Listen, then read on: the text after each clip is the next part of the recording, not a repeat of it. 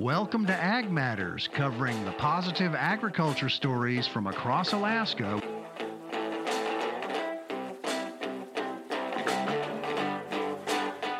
Mike Malevsky here with Big Cabbage Radio in Palmer, Alaska. And it's my great pleasure to bring Cody Buse into the studio in a different role. Typically, he is here, and what he is doing is interviewing people for Ag Matters. We're going to reverse that as we do from time to time, and I'm going to interview him. Welcome, Cody. Thanks, Mike. It's always fun to be on the other side and have you as the interviewer. So what we're going to talk about, as I understand today, is the detail of a recent trip to Juneau. Yeah, and that's credit to a lot of different folks who make that happen. But that Food Security Week, that Alaska Food Security Week, and has traditionally, of course, COVID kind of interrupted some things and we had to modify, but we're kind of back at strength of visiting with legislators and kind of talking about all things food security, which, of course, agriculture is a big part of that, or should be. Now, I know that the food security issue has sort of surfaced or come to the forefront.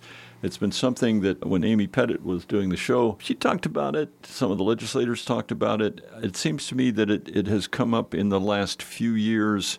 Maybe 10 years ago, it was an issue, but not as prominent. Is that your sense? Yeah, I don't want to say there's a lot of silver linings to COVID, but we realize, there's a lot of vulnerabilities in our transportation system and our current food system as it is. And there's a lot of folks who, malnutrition or undernourished. So there's a lot of issues. We're a big state. And yeah, I think it's on a lot more people's minds, a lot more folks who maybe they don't suffer the consequences of a lack of food, but they sure see when there's no milk or no eggs or, some volatility. So I think it's something that's been brought to everybody's mind a little bit more, for sure. So thinking back over particularly the couple of years of heavy pandemic effect and variety of different reasons why we seem to find fewer foods available, what did you notice as the most missing food that would normally be readily available? Do you have some sense? Think about that a little bit. Yeah, for me, I remember taking a picture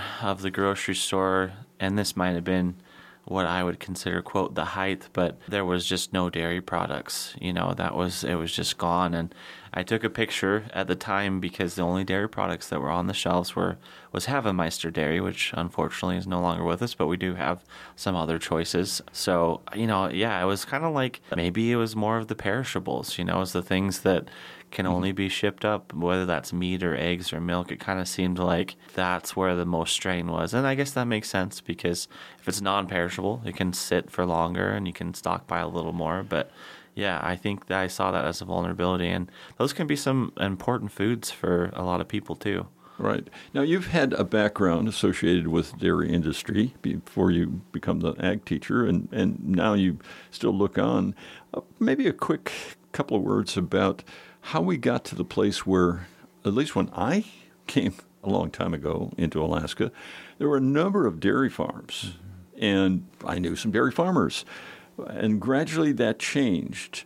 What do you think happened over time that we suddenly found ourselves without real dairy available in Alaska, from Alaska?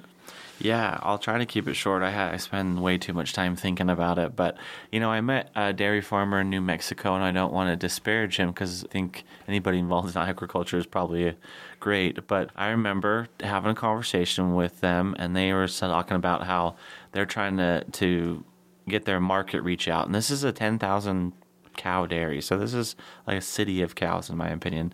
Anyway, so they're talking about how they're trying to get into the Florida market, and I just thought, wow, that's crazy. You're going from the west to the east coast. But that's really what happened, I think, to the Alaska dairies was we got out competed. During the 80s, we probably produced milk about the same amount and for the same price as most of the other country. And then there's some efficiencies in transportation, and all of a sudden we were getting out competed, and it's hard when you're going against a subsidized industry too. So anyway, that's kind of in my mind. It's not that we can't. It's not that we were inefficient. It was just more of a transportation thing. We're dealing with a subsidized system, and so you're going to unfortunately find milk that has to get flown up or barged up cheaper.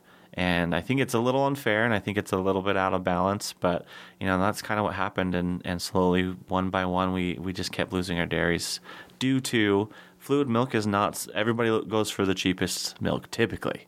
That's not everybody, but it's not something that people see maybe a lot of value to. They just want it to be cheap. They use it for their kids' cereal every morning. Same thing with eggs. We notice the egg prices going up, and we kind of go, whoa, what's going on? Eggs should be cheap. Bananas should be cheap. Milk should be cheap. We're not looking for too much more than that. One bright side, though, that I could see an opportunity in, and I know I'm kind of switching gears, is, the value added. I think Americans eat more different types of cheeses, yogurts. I mean, these are things that maybe weren't even consumed not that long ago in our diets. Let's take a different perspective on this and ask the question, what kinds of foodstuffs do we have at the present time, right now, being produced in Alaska that meet some of the need that we have? Just describe a few of those things that, if we do not have transportation and bringing things up from the lower 48, we still have availability. Yeah, I always think, and I probably erroneously would call them the root crops, but I'm thinking of our potatoes and our carrots, things that can be stored. We do have limited capacity to store these things, but they do store, and they can be seen in the grocery store hopefully all year long. So that is, one bright spot. And I think another one is a lot of people doing microgreens and some of these fresh things, maybe using some waste energy from a building or something and doing those types of things. So I think those are two things that could be. And I just don't want to count our dairy or meat producers out, because that is something that is also a year-round endeavor. But it is hard to compete in a market where everybody's looking for the cheapest thing. So sometimes you have to kind of find where your niche is when you're a smaller producer. And I know that the weather changes in Alaska. I have experienced that. So I'm looking out at the snow and saying, not much growing out there right now. But in the summer, we have extraordinary growth, and typically people can buy at farmers markets, go directly to farms. There's a lot of produce that's available. And it would seem to me that seasonal aspect to our life as compared to, say, California, which maybe has a longer season of growing and availability, that affects things quite a bit too. Yeah, and I think seasonality is a way of life for Alaskans. I think we celebrate, or if you don't, you should, because even in the midst of winter, get into your winter sports, or, that's when I pop out the jam or the pickles or other things that I've preserved, and it kind of helps remember, those times are coming again. So I think you're right that, and the growth of farmers market in the state, I think just indicates what you said, that people get really excited about it, and we kind of celebrate those seasons, and hopefully we're also kind of figuring out ways to prolong that season by processing the food in different ways, or just like the salmon in the freezer, we got to make that last year all year long. Right. Now, that leads into the question of given your position as the ag teacher at Palmer High, do you see the growth out there of individual gardens? Because that's one source.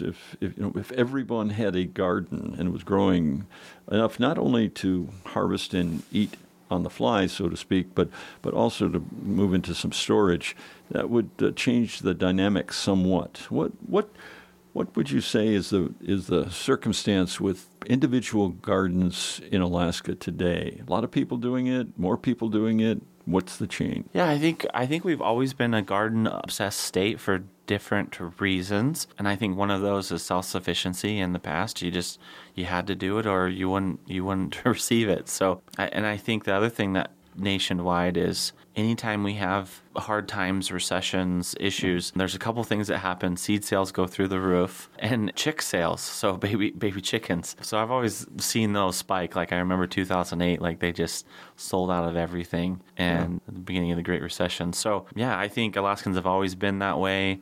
We know how to celebrate our seasonality, and we know that having something fresh versus a lot of times what's available at the grocery store, although that is nice to have, it's really nice to have it fresh. And I think we really especially appreciate and relish it. And yeah, it's a combination of all those things, I would say. Okay. Mike Malevsky here at Big Cabbage Radio in Palmer, Alaska. And I've been talking with Cody Buse, and we've been talking about food security. We started off by mentioning a trip down to Juneau to talk to legislators, et cetera.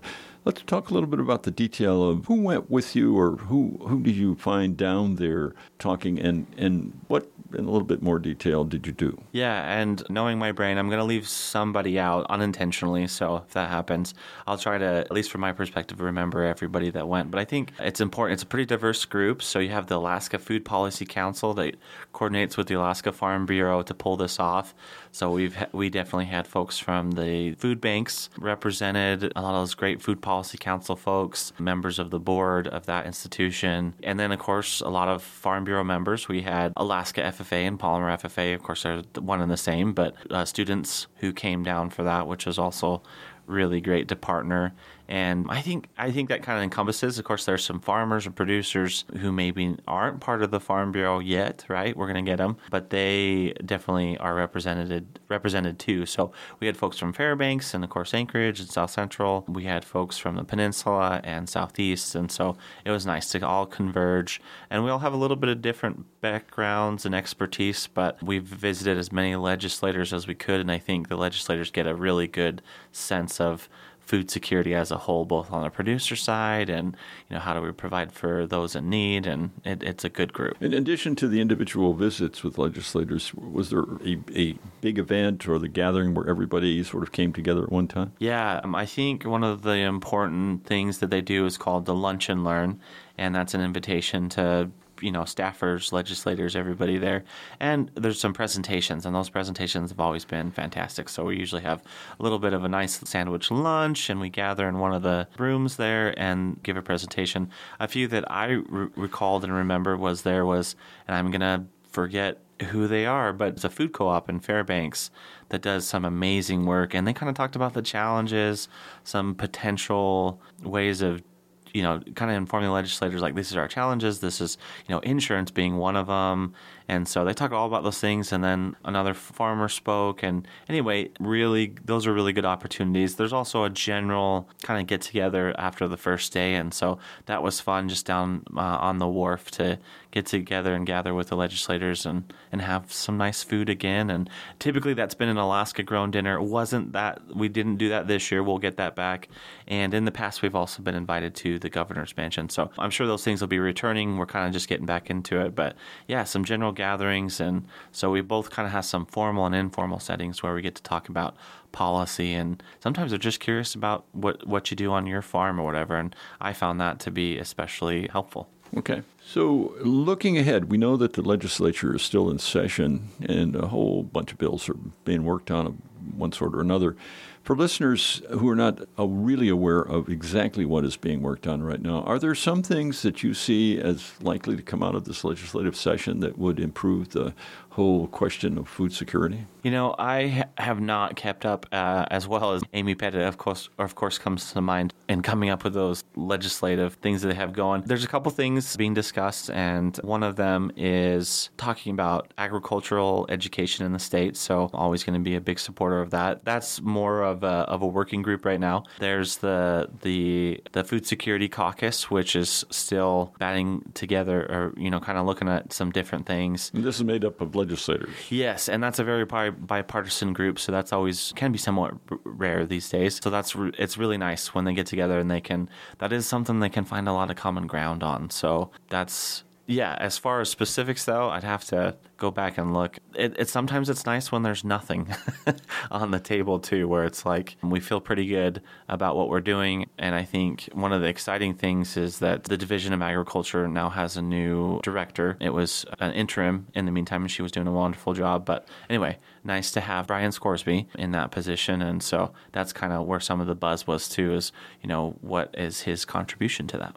Okay. Well, let's look ahead and be specific for listeners. What would you say would be a good set of things to do if you're an individual living here in Alaska to help improve food security? Yeah, I think it always starts at home. So I always like to say, even if it's just something small, it's something that you do. I think it's even just smart to have a little bit of stockpile of food. You don't have to be a hoarder or a prepper or anything like that. But yeah, just being a little bit more prepared ourselves, I think, is helpful, because when we overwhelm a system, it can be bad. So just being prepared ourselves. But like you said, doing a little bit of gardening and doing some different things can be really important. And I think supporting the small producers, so the farmers markets, the CSAs, the other things, if you look out there, they are there. And maybe it's just something small. Maybe you only get some pork every month, or maybe it's just one time a year, but just start something like that.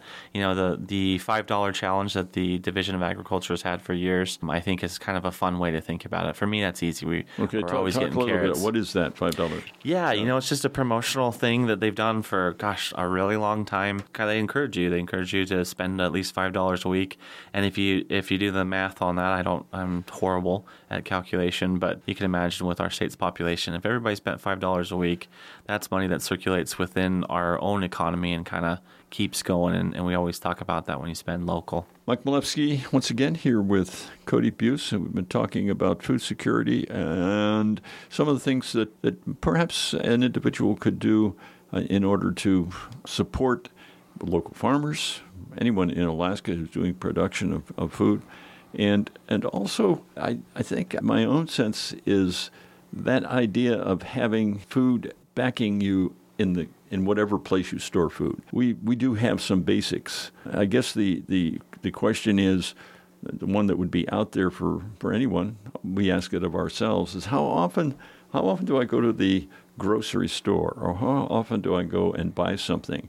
Is it daily? Is it weekly? Is it monthly? Some people make a trip and they'll stock up and they'll do this on a regular basis. And what's your own personal approach to this? Your family, you have a fairly large family. Do you store, stockpile of, say, basics, or how do you handle that? Yeah, I'd love to say that we don't eat out often, so I like to have some stuff, definitely on hand. I wish I was more talented in the kitchen arena, but that's something like as a kid growing up in Soldotna, I remember not monthly, but we would drive up to Anchorage and do the Costco run, and that was kind of a big deal because that was the staples for the month or more. So I always like to have any of those dry goods. And last night we had some Alaska grown beef with some lentils and some carrots. And so anyway, it's just nice to have at least a pantry, if nothing else, that has some of those, things like beans or canned goods. And of course, that's always something you can do yourself too. So that's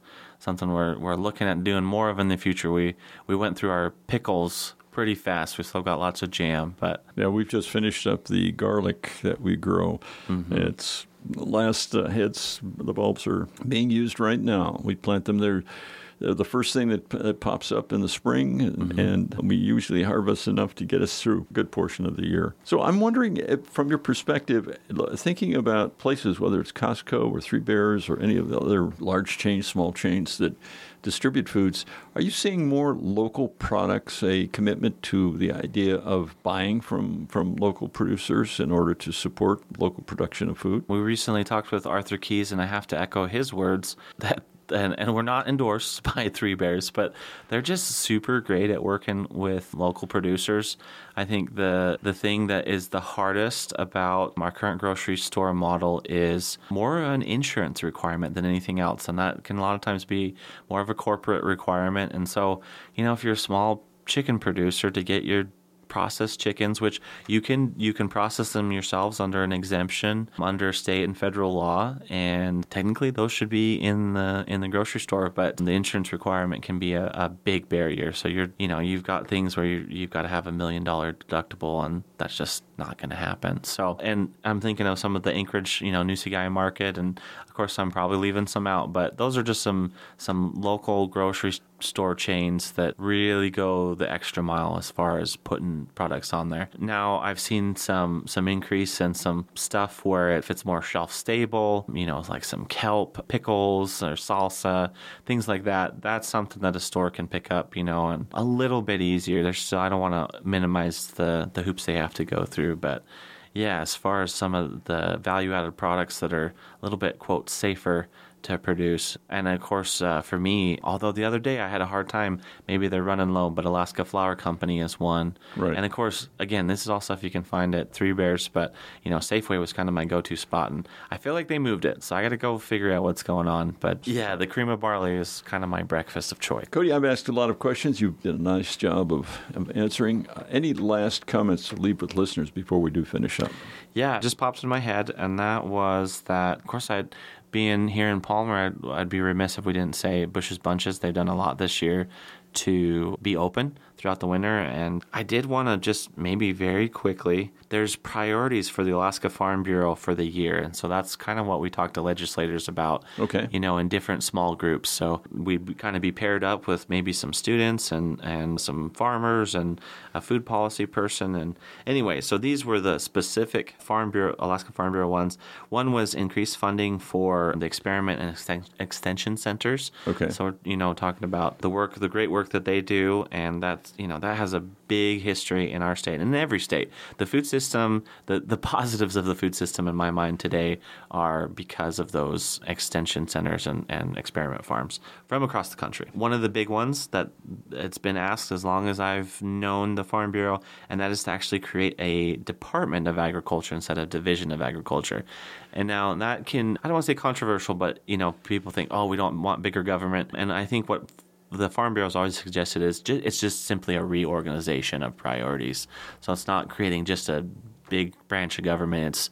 It's maybe switching some different departments around and making that more viable. So which makes sense if you kind of look at our current structure. So and one of the other things is tax incentives for producers. They have slim margins, and to be taxed the same as just a typical homeowner on larger land just isn't sustainable. And that's pretty common across the country. So it's just something maybe we need to get on board with. And I think the last thing, or two last things, would be to add that there used to be a grain reserve program, and so we've seen this year where people are slaughtering animals because they can't feed them.